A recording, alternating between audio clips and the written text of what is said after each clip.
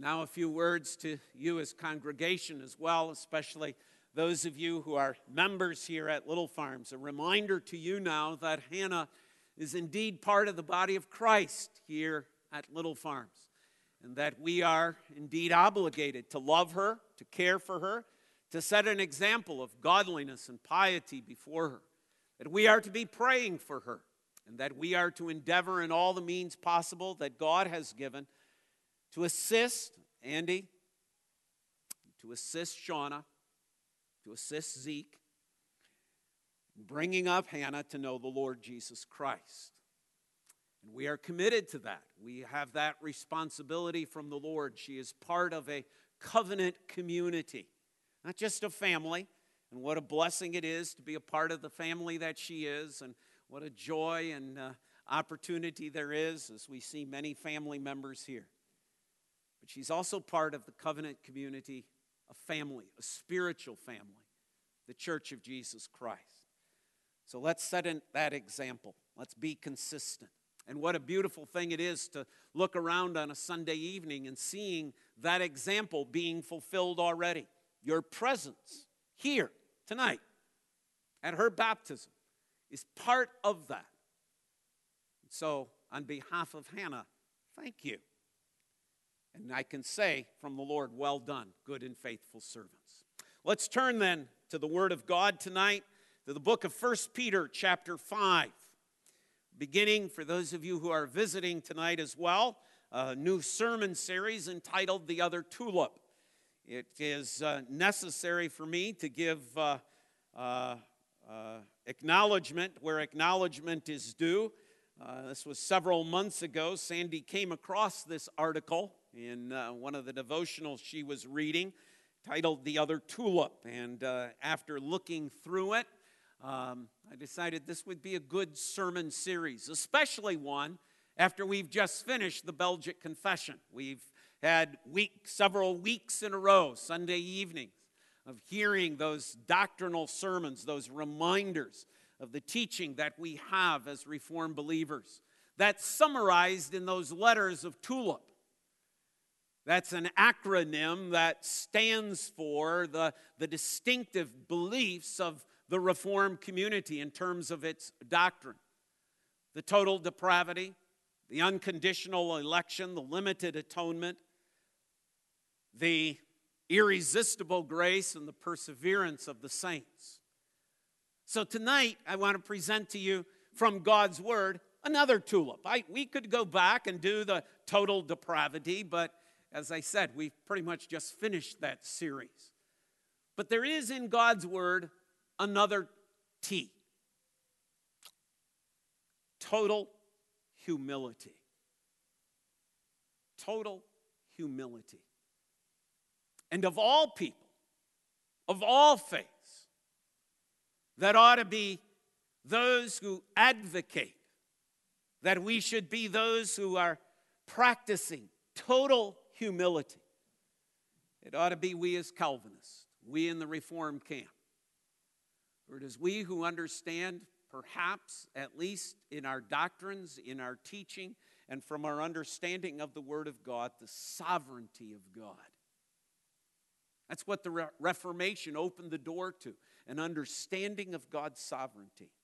Hear that call to total humility as we read from 1 Peter chapter 5.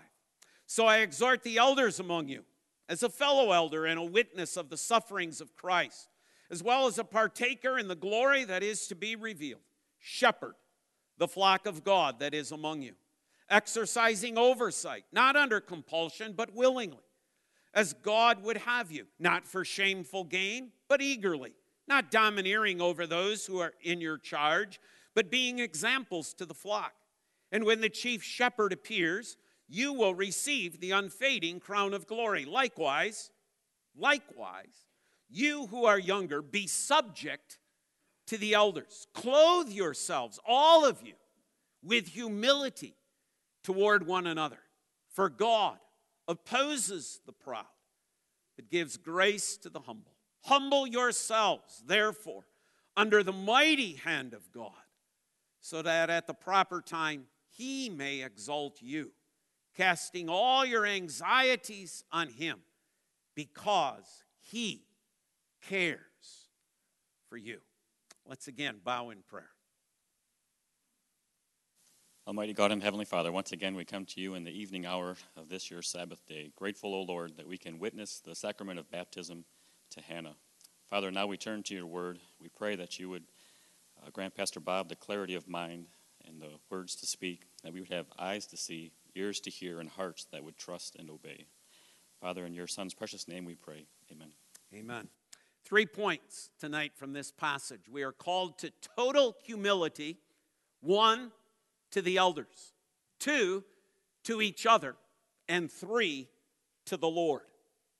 First of all, there is a call here that Peter is giving to the elders. And in order for us to do so, in order for us to understand this, we must understand the position. An elder, a presbyter, is one who is given the authority under Christ to rule and to govern the church. We've fallen in this country into a nasty view.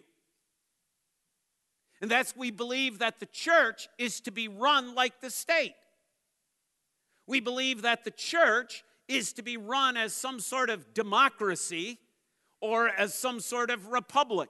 That what we do is we elect men to rule in our place. But the actual authority is us.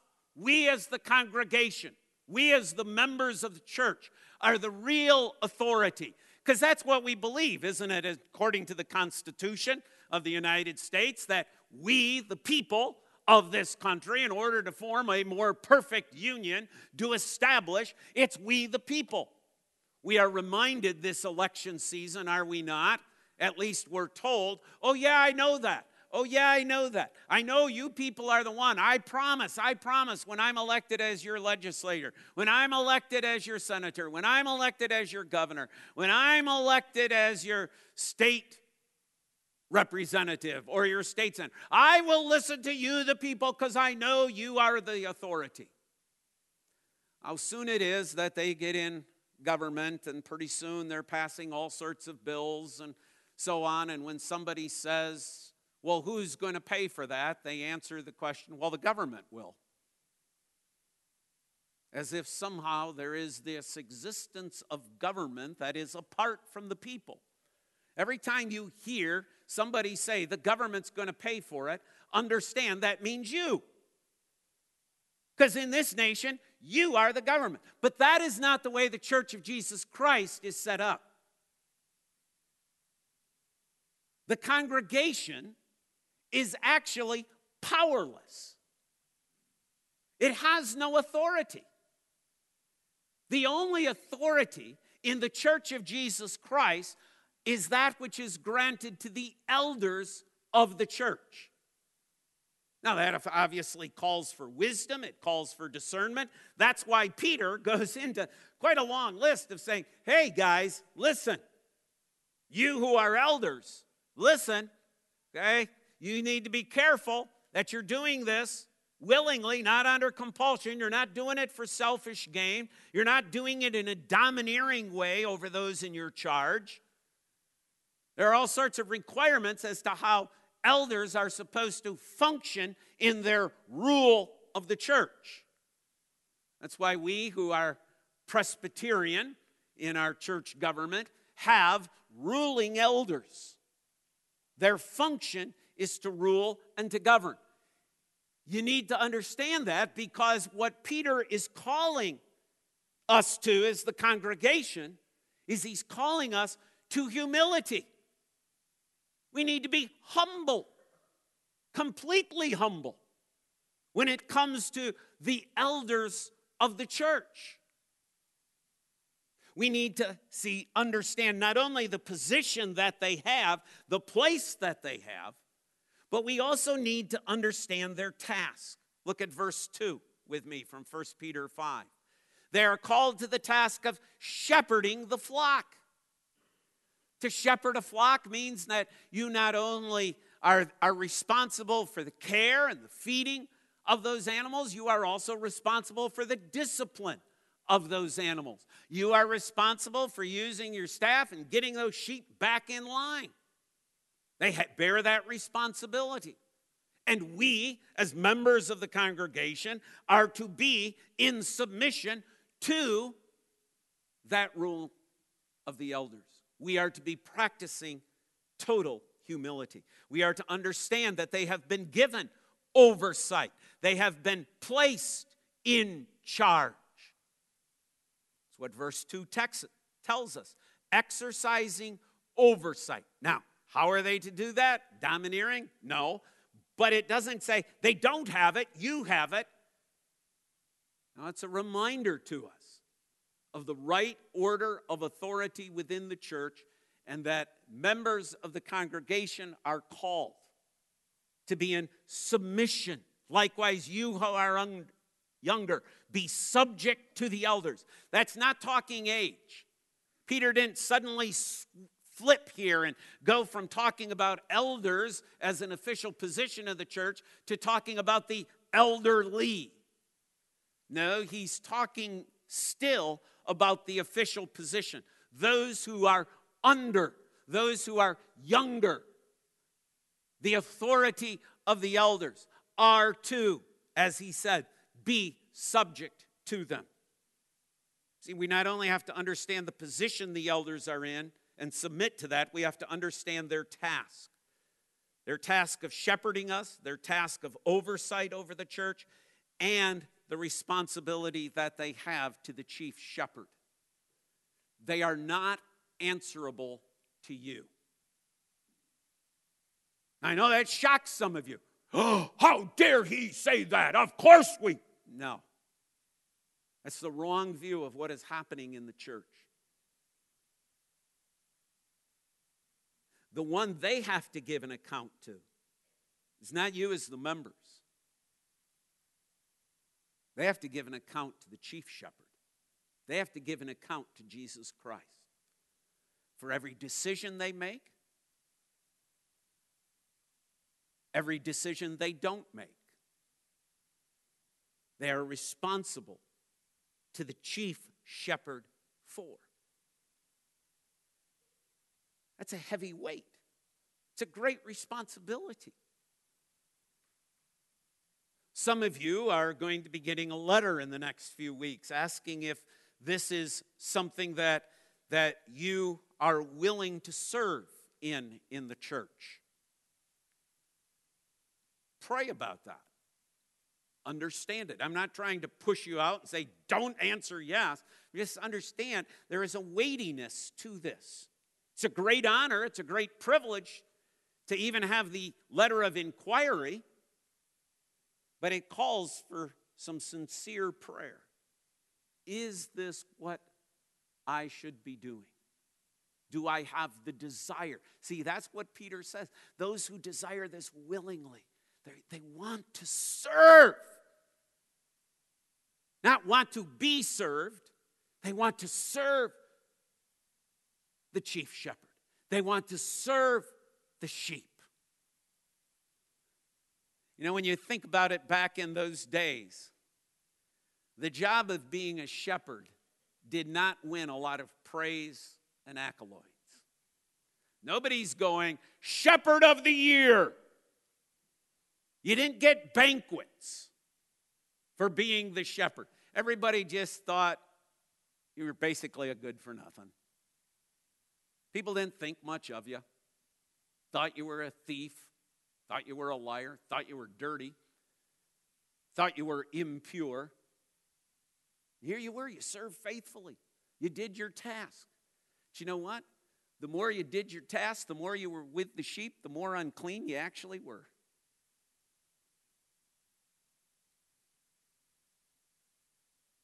And isn't that true of the chief shepherd? The one who took upon our very nature, who had all of our sins placed upon him. The more he was with the sheep, the more sin is upon him. That's what happens. Therefore, because of the position, because of the task, Peter commands the congregation, be subject to the elders. Total humility. But then he goes on to say, verse 5, follow with me. Likewise, you who are younger, be subject to the elders. Clothe yourselves, all of you. Now we got the whole bunch. Now we got elders. Now we got deacons.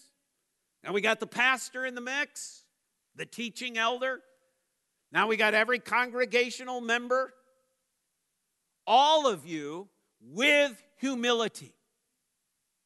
Clothe yourselves, all of you. Now we look at that word and we say, there's not much to that. Clothe, we talk about clothe a lot. What clothes are you going to wear? What clothes are you going to put on?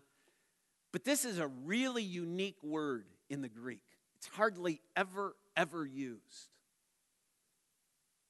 And so Peter is picking out to use for us a term that there were probably other words to use, but he's being very, very precise. And the word that he actually is using here means, literally, to tie up. You say, I don't get it. Clothe means to tie up? Yes. This is the word that was used in the Greek language to describe the clothing that a slave wore. Peter is saying, put on the clothing of the slave. All of you. Now remember where we were. Remember a couple of weeks ago we had disciple do just about anything? A servant, a slave, does everything. Peter is saying that we are to put on, we are to clothe, we are to tie up the cape. Because that's kind of the piece of clothing from what we've gathered that a slave would wear. It was some sort of garment that had some sort of cape so that people could know, oh, they're a slave, they're a slave, they're a slave, they're a slave. And you had to tie it up. Particularly when you were at work. You couldn't leave it open and, dragging. Some of you guys understand that, and women as well. If you leave a piece of clothing loose when you're doing some pretty precise work, it can cause problems. It can get caught in the chainsaw. It can get caught in the corn picker. You can get into all sorts of trouble because of it. So you have to tie it up. Put it on, tie it, and serve. Humble yourself. That's the picture that's going on here. He's saying, put on the slave's uniform. Put on the badge that notes that of servitude. The outward mark, the outward sign. Clothe yourselves, all of you, with humility. Paul speaks about it in another place, the description of humility as count others always as better than yourself. This is what we're called to. Not only to clothe, but to do so completely. See, a slave never gets time off. There's never downtime. There's never weekends. There's never days off. A slave is a slave continually. It's not, I served in the church for 20 years. That's about enough. It's time for somebody else to. No. Complete. Because we are slaves of the Lord Jesus Christ. We are servants of Christ. Don't get time off. We are always called to be completely, totally humble. Notice what Peter adds. towards one another. Towards one another. That means we're called to be completely humble towards the newest member of the visible church of Jesus Christ, Hannah Esther Metten. We're called to put on the cape of a slave for her.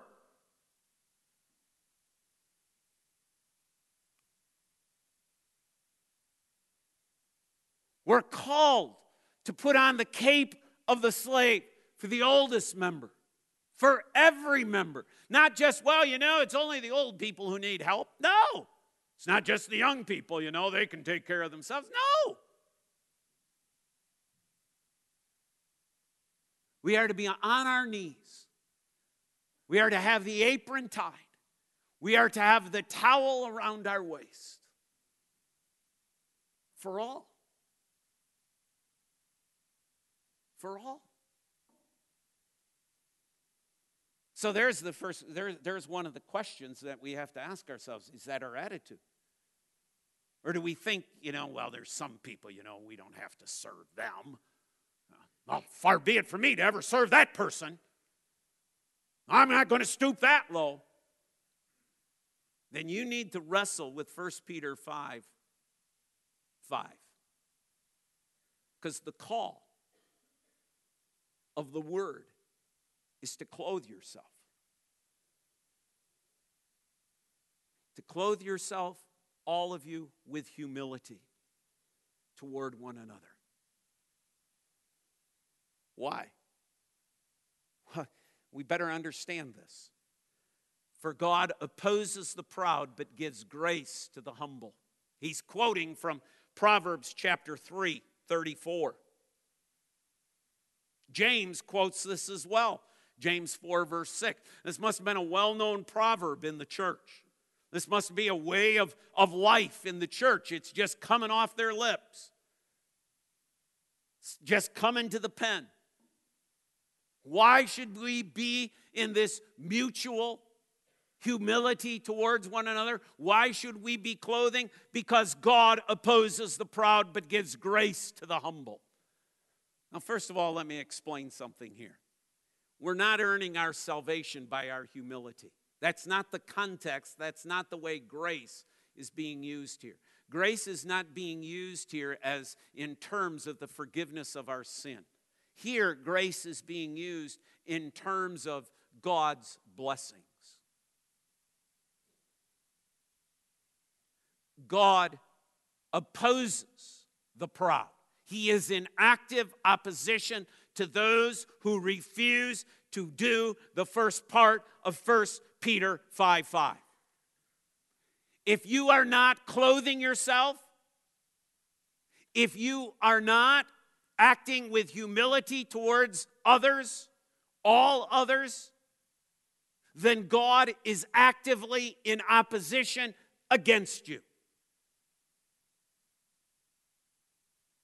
But if you are in process and you are working at and you're desiring to live in obedience to 1 Peter 5:5, then God gives blessings to those who humble themselves. He will lift you up. He'll lift you up off your servant knees.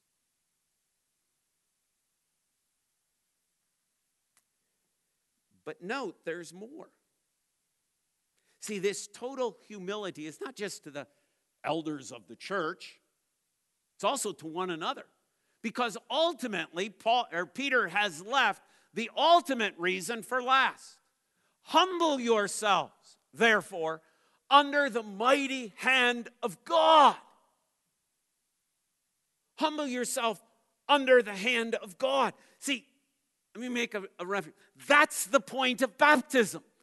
That's what makes this so amazing. See, just as this is amazing to us, that as we think about and reflect upon the fact that Jesus Christ came into this world, took on human flesh, took upon himself our sin, and died upon that cruel cross, suffered for our sins to set us free from those sins? Here's the amazing thing of this. He made the stars, and he calls them all by name. Now, I know you ladies who are in ladies' Bible study Sunday mornings have been dealing with this a little bit in the video that you've been watching.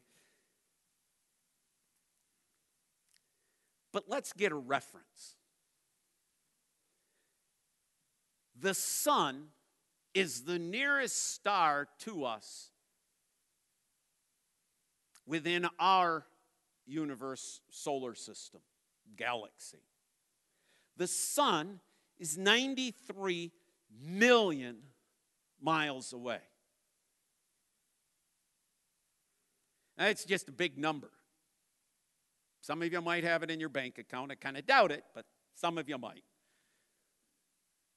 But to give you some perspective, if for the next 3 years you counted one number at a time, 1, 2, 3, 4, it would take you 3 years, 24 hours a day, 7 days a week, 12 months a year, for 3 years to get to 93 million. And that's the first star. He knows every star by name. He knows all of its unique properties. He knows its chemical composition. He knows exactly where it is. Astronomers tell us that there are galaxies beyond galaxies, and the numbers get so big my mind spins. I have trouble with the 93 million. But here, Christ, God, put his name on Hannah. The God who holds the stars and calls them by name. Can you imagine the magnitude of who God is then? Of what a being he is?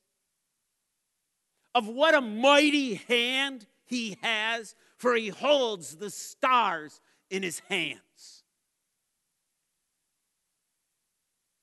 And yet, on this little itty bitty small little planet in the midst of all of this is a tiny little girl that tonight God put his name upon. I tell you, my friends, that throws me to my knees in humility under the mighty hand of God. Not out of fear, not out of dread, but just out of pure awe and wonder. This is what he does. Humble yourselves then under God's mighty hand.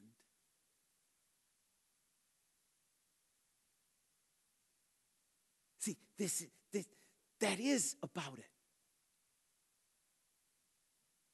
The questions, the form, talked about the fact that this is about humility, that we're to teach humility. Why? Because of the amazing event that we have watched, participated in, celebrated this evening. God wants Hannah in his family.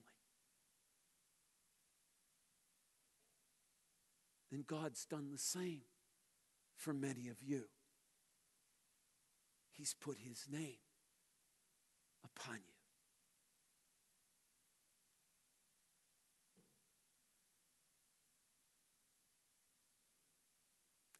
See, it's because of his sovereignty, because of his absolute, magnificent, awesome control.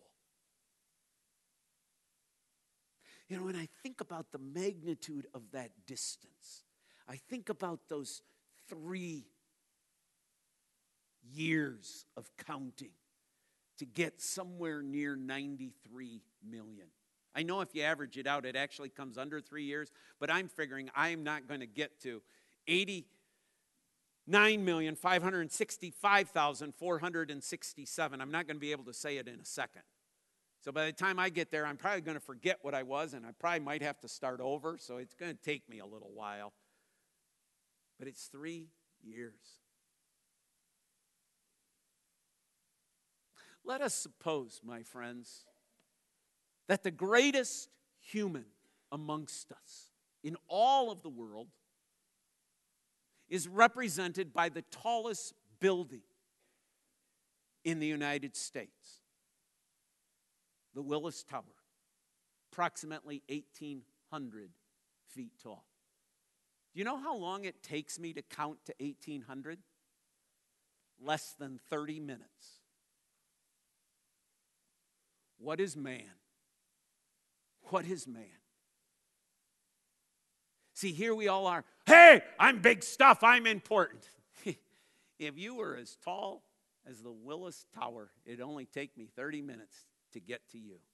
But it takes me 3 years to get to God's first star from the earth.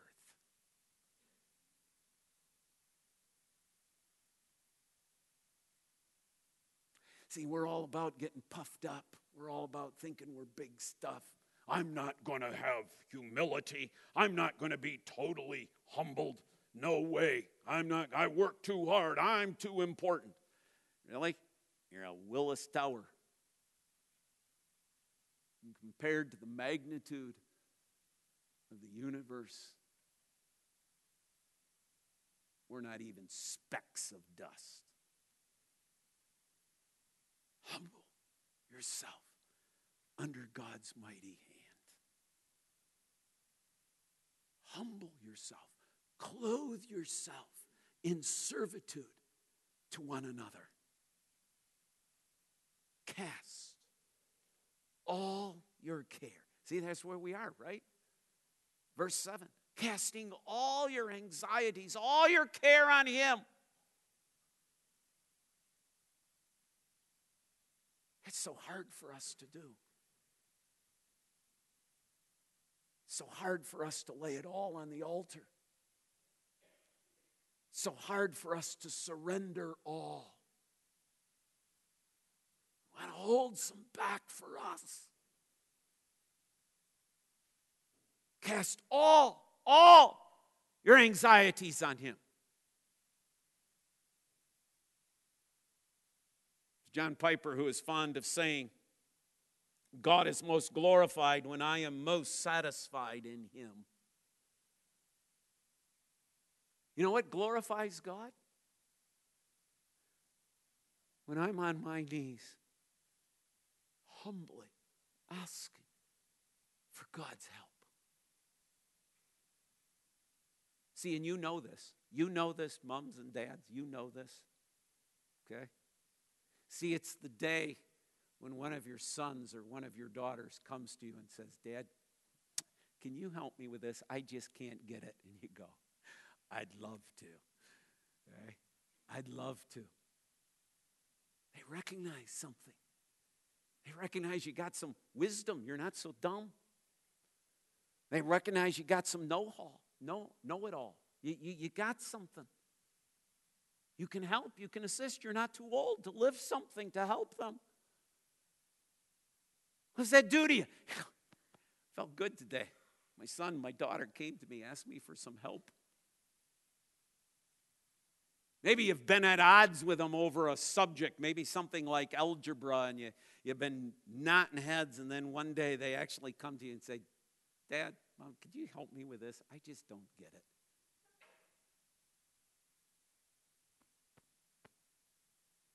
Every time, my friends, that we come before the Lord and we cast all our cares upon him,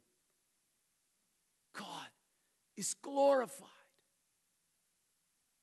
God is glorified. Every time we use the talents and gifts that God has given to us for His glory, He's glorified. He's honored. He's pleased.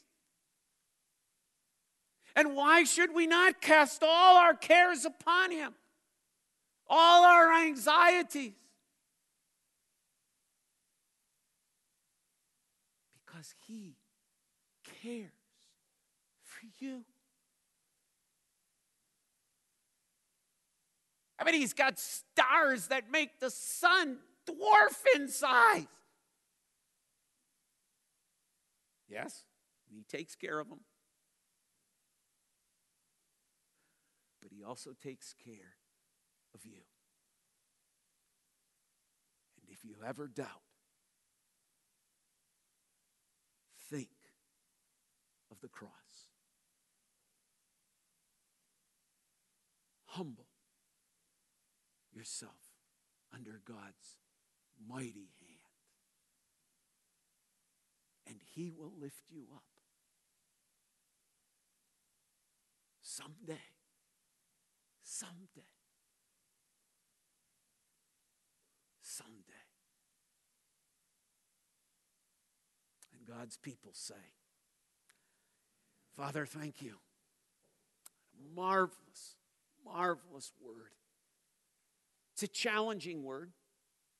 It's a difficult word to swallow with our human pride.